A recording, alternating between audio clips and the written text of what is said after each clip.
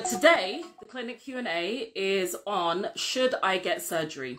So a lot of the work that I do is focused around Black women and helping Black women's health and their the challenges that Black women face in a way that respects them as Black women, as opposed to just treating them like everybody else, because we know that our body chemistry is different, our life circumstances are different, culturally we're different. And I want to provide a service that is tailored for the needs, the unique needs of Black women.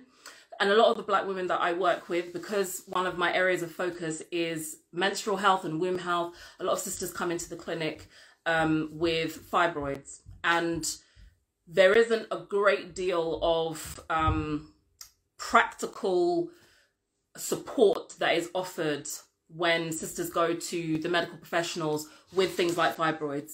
And, you know, they will offer things like pain medications or medications that can help to reduce the bleeding that can be caused by the fibroid, sorry. And the other thing that they suggest is surgery. I mean, that can sometimes be one of the only things that they really actively suggest and promote. And it can be a full, you know, removal of the whole uterus if they feel that the fibroids are quite extensive. Or it can be a myomectomy where they kind of just go in and take out parts, take out some of the fibroids, etc. So a lot of, and you know, that's not the only type of surgery people ask me about, because surgery is one of the common, you know, go-to solutions when you go to the medical professionals after pharmaceutical drugs is, do you want to take this surgery? So when clients ask me this, there are a few things that I ask them to consider and go back and ask their consultants. Greetings. Ask their consultants. Oh, that's a very good question. Any advice on how to get rid of adenomyosis? So yeah, I can definitely touch on that a bit later. If not, we'll touch on that another time. Thank you for that question. So yeah, these are some of the things that what I'm going to be sharing with you today are some of the things that I ask clients to go back and ask their health professionals and to think about themselves before they take the step of surgery. Because for some people, surgery is no big deal. Let me just go in and get it cut out and I'll rebuild my life after that. It's no big deal. Other people are very challenged with the idea of having themselves operated on surgically, and they come and they want some advice. So the first thing that I always say is you have to make sure that it is your decision. It has to be entirely up to you. Don't let anyone force you into surgery. Don't let anyone, you know, make you feel bad for not taking surgery, or also don't make anyone make you feel that surgery is your absolute only option. It is perfectly okay to get a second opinion. And in fact, that's why a lot of people will come and ask me to get a second opinion as to whether I feel they need surgery or whether surgery is their only option for them. So yeah, make sure that if you are considering surgery, you take the things that I'm about to say into consideration. You go off and do your own research and you ask as many questions as possible, because sometimes some health practitioners don't like to be asked too many questions. Once they give a recommendation, they expect you to just swallow up the recommendation without asking questions. But it is entirely your right to ask as many questions as you feel are necessary until you feel fully comfortable with the decision that you've made. Because the last thing you want to do is go into surgery regretting the decision to go into surgery because it wasn't one that you were fully comfortable with. A lot of surgeries are not life-threatening situations, so for most of the time you do have some time to think about it. But what can be the case is that if you do take time between being offered the surgery and, you know, saying, okay, I'm going to go away and think about it, and during that time you're not actively working on another way of handling that health challenge, then, you know, that is a consideration. So if you do ask for time, then use that time to, again, take into consideration some of the things I'm going to speak about now and do your own research. So you are still actively doing something to address the challenge while you make the decision as to whether you're going to go ahead with surgery or not. Greetings, Sonia. Nice to see you, sis. So the first thing that I would suggest you think about, the first thing I would suggest you think about is, has everything else definitely been exhausted, and is surgery the only option? Because there was a time when surgery was the last option. It wasn't the only thing suggested. And again, a lot of clients that come in say that when they've presented with their health challenge, the only solution, that they were given was surgery, without anything else being explored or tried for any length of time. Now, the thing is, medical professionals are not trained to give advice with everything. When it comes to nutrition, for example, and I've spoken to junior doctors who have confirmed this. I thought it was just someone making it up. But when it comes to nutrition, for example, doctors are only given about 1 or 2 weeks of nutritional training in the 5 years of their training to become a doctor. So they're not qualified because they just haven't been trained. Unless they've gone off and done their independent research, they're not trained to give nutritional advice on how you can deal with the situation nutritionally and the specific dietary changes that you can make. And sometimes even if they are giving nutritional training, it's one size fits all training, as opposed to, okay, this is specifically what would work for you. This is a plan that you can execute. These are foods that would work if you added them or if you removed them. They're just not trained to do that. So if you only rely on going to them, you're only going to get the benefit of the training that they've received. So what I would definitely suggest is that if you are, and this advice is only obviously for people that are questioning whether they should have surgery. I'm not trying to convince you not to get surgery if you've made up your mind on that. Because again, when clients come in and their decision is to get surgery and nothing's changing them with that, my role then becomes to build their bodies up and support them so that they're prepared to go into surgery, and then help them to recover as efficiently as possible after surgery. So I don't have any particular stance either way on whether someone should or shouldn't have it. My job just adapts as to what my client's decision is.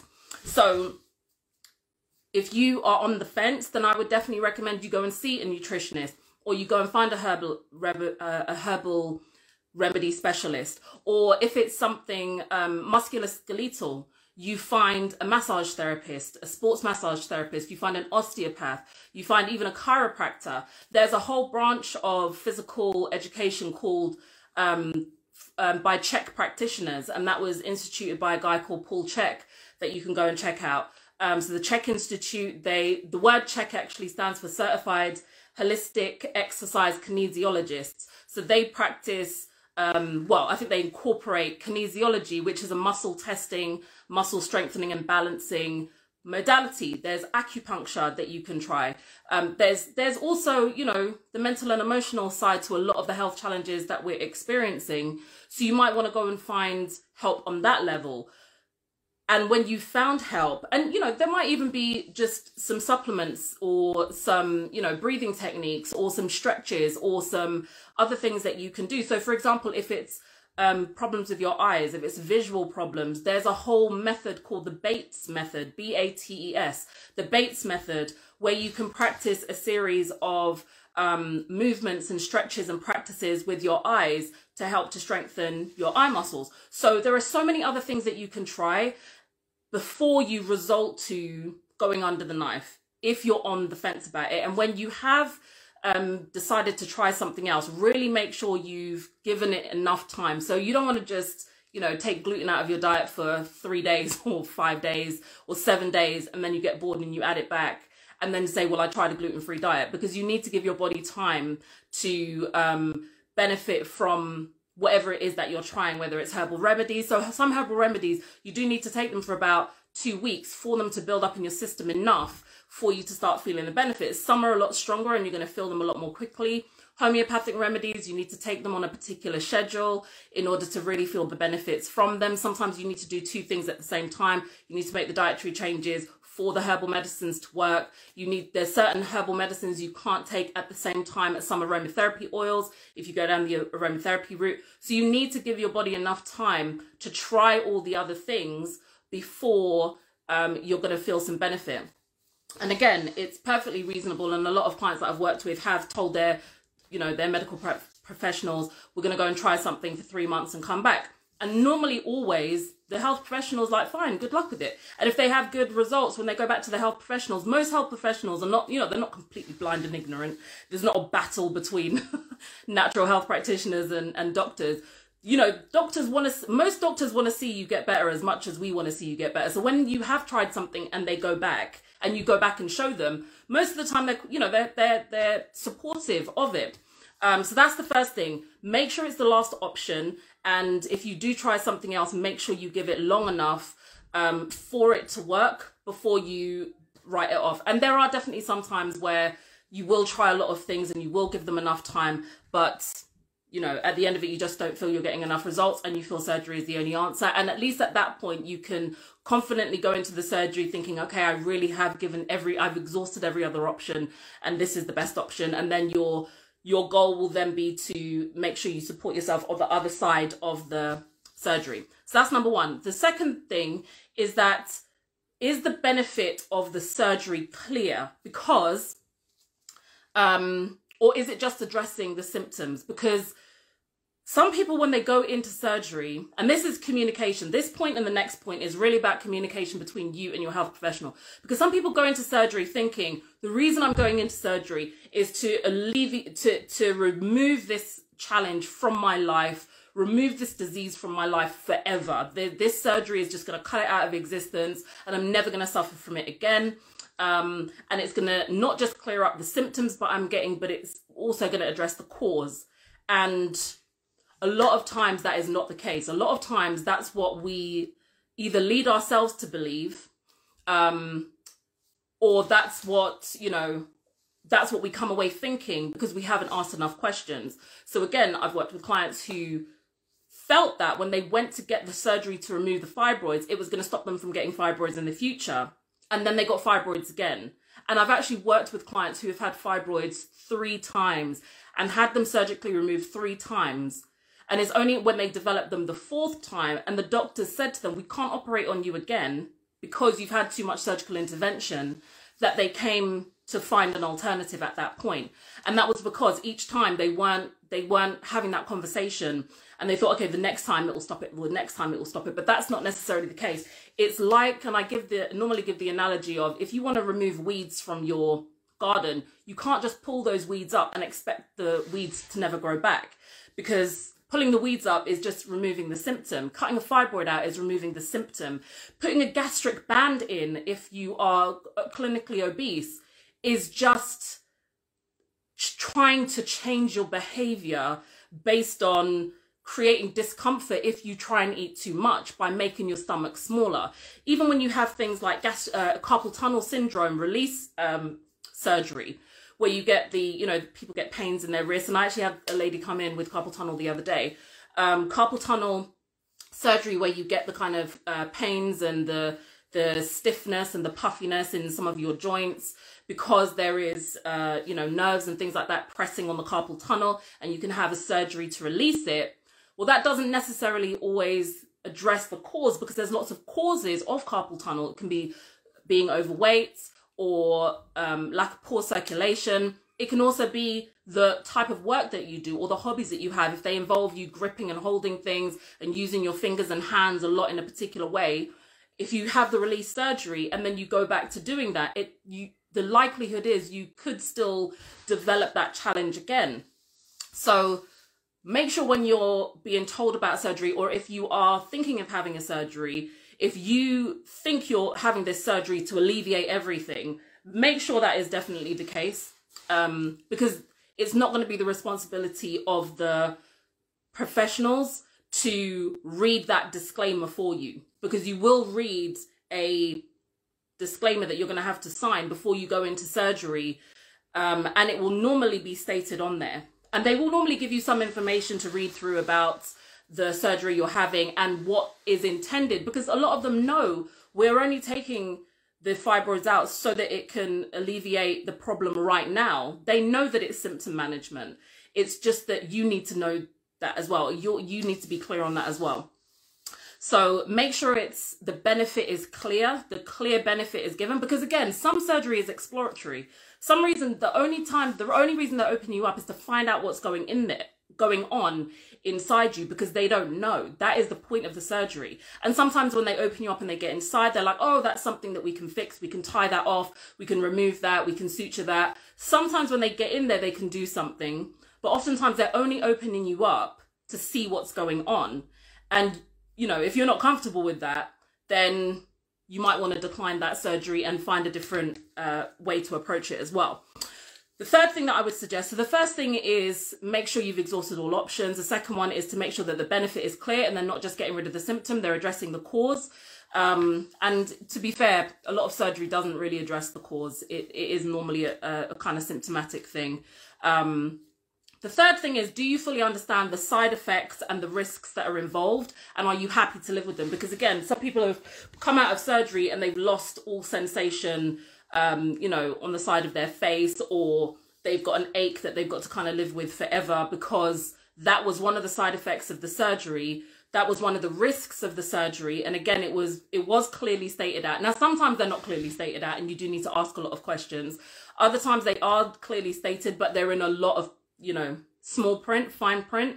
And, you know, to be fair, a lot of us don't read fine print when we're, when we're, you know, signing a contract to put our children into school or buying a new mobile phone, or even bigger contracts like, you know, mortgages. A lot of people just jump to the bottom so that they can sign something without fully reading everything. Even the medications that you're taking, there's a lot of medications where they clearly state that the side effects are possible kidney disease, you know, liver function challenges, skin eruptions, suicidal thoughts, premature ejaculation. You know, there's a lot of quite serious side effects to some of the medications that we take, and we don't always read all the side effects. And then when we show up with one of these side effects, we're wondering where it came from, and it came from the medication that we voluntarily took without fully reading and understanding the risks of taking that medication and the side effects of taking that medication. So make sure you are fully aware of the side effects and the risks, and make sure you're happy to live with them, because some of them you're happy to take the risk. You know, the risk of potentially them hitting a nerve and you losing sensation in the side of your face. You're happy to live with that if it means that, you know, you can get the benefit that you are going to get from the surgery. So make sure you're happy with the side effects and you know what the risks are. The fourth thing is consider the impact that surgery is going to have on you mentally, emotionally, and spiritually as well. So there is a lot of, you know, physically they're cutting you open. But when it comes to going into surgery and when it comes to recovering from surgery, there's going to be a lot of mental and emotional implications to that. You could develop fear or anxiety. It could create stress. You might need to take time off work. The pain medication, again, the pain medication that you take could have a lot of side effects. You might have to be on very strong pain medication like morphine or codeine. Paracetamol may not be enough. You might need to take multiple types of it. And all of these things can create stress. And make sure that you do take into consideration, and again, you're happy to live with the mental, emotional, and spiritual impact of you going into surgery. Because one of my besties is a energy healer, and she years ago spoke about the fact that when you go into surgery and your physical body is being cut open, that affects your spiritual body as well. So when she was working on clients who have had surgeries, she can feel, and she's, you know, waving her hands over them and putting the energy in and scanning their body and stuff. She says she can feel washes of energy coming out of different points where surgery has happened. So, you know, that is you know, for those people who are spiritually minded, that might be something you want to take into consideration. And it's only taking it into consideration. It doesn't mean that you're not going to have the surgery because of that, but it's something for you to consider. Okay, if I do have the surgery, I do need to consider this as well. So things like journaling, meditation, deep breathing, affirmations, all of these things, positive affirmations. I'm going into this surgery to, you know, create a better life for myself. I'm going to come out of the surgery stronger than ever. I'm mentally prepared for the recovery period. I'm looking forward to the recovery period after the surgery so I can get my life back on track. Doing deep breathing, visualizing the surgery going well. All of those kind of things are going to be beneficial if you do decide to go through the surgery. If you choose not to go through with the surgery, again, you can still do the affirmations and the visualizations and the goal setting of how you're going to address your health challenge without the surgery in a positive way as well. And if you do go ahead with the surgery and you are concerned about the impact of it on your spiritual body, then that can be part of your recovery, is to work with someone who is an energy healer who can help you in that way.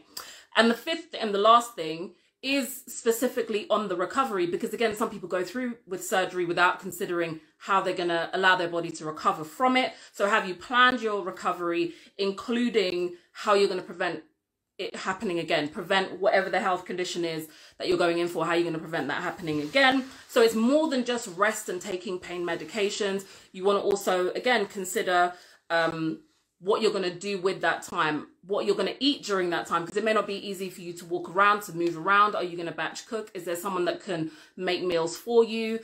You know, you may not have a blender. You might decide, okay, the quickest way for me to get a lot of nutrients into my diet is to start making smoothies. I might want to start stocking up on things like sea moss and batch cooking things like broths. So that will help my recovery. I might want to stock up on some herbs. I might want to get a nutritionist to put together a nutritional plan for me to help my recovery. You know, I might want to book in a masseuse to come to my home once a week or once every 2 weeks to help my recovery that way. You might want to sign up to a meditation group, like an online meditation group or something like that, so you can look after your mental and emotional in a supported way after your recovery as well.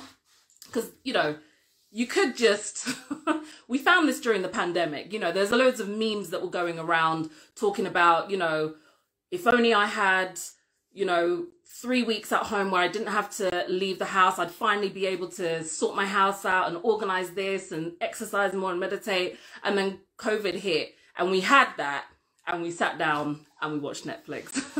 We just binge watched all the seasons that we didn't get time to, and all these great plans, grand plans that we had. Oh my gosh, if I just had time, I'd do this. And we didn't do anything. So, you know, learning from that. Some people, don't get me wrong, some people were very productive during the lockdown and stuff like that. But this is something you can now plan for if you do decide you are going to go through the surgery and they let you know how long you are going to have to be laid up recovering for. Number one, listen, okay? Because if you're going to trust them to open you up surgically and do things with your inside, the least you can do is listen to them when they say, okay, if we cut you open, you need to sit your butt down and not get up and run around for this much time. Because, so for example, my beautiful mother passed on a few months ago. But before she passed on, she had some surgeries done. And she was a nurse for 40 years. So she was used to being up and active. And even when she retired, you know, she was still quite active. She liked doing things, but she needed to have some surgeries. And she had one surgery and she listened and, you know, she rested for the right amount of time. When she had the other surgery, after a little while, she was like, no, man, I'm not sitting down. I'm bored. I want to do this. I want to do that. So she didn't rest herself properly.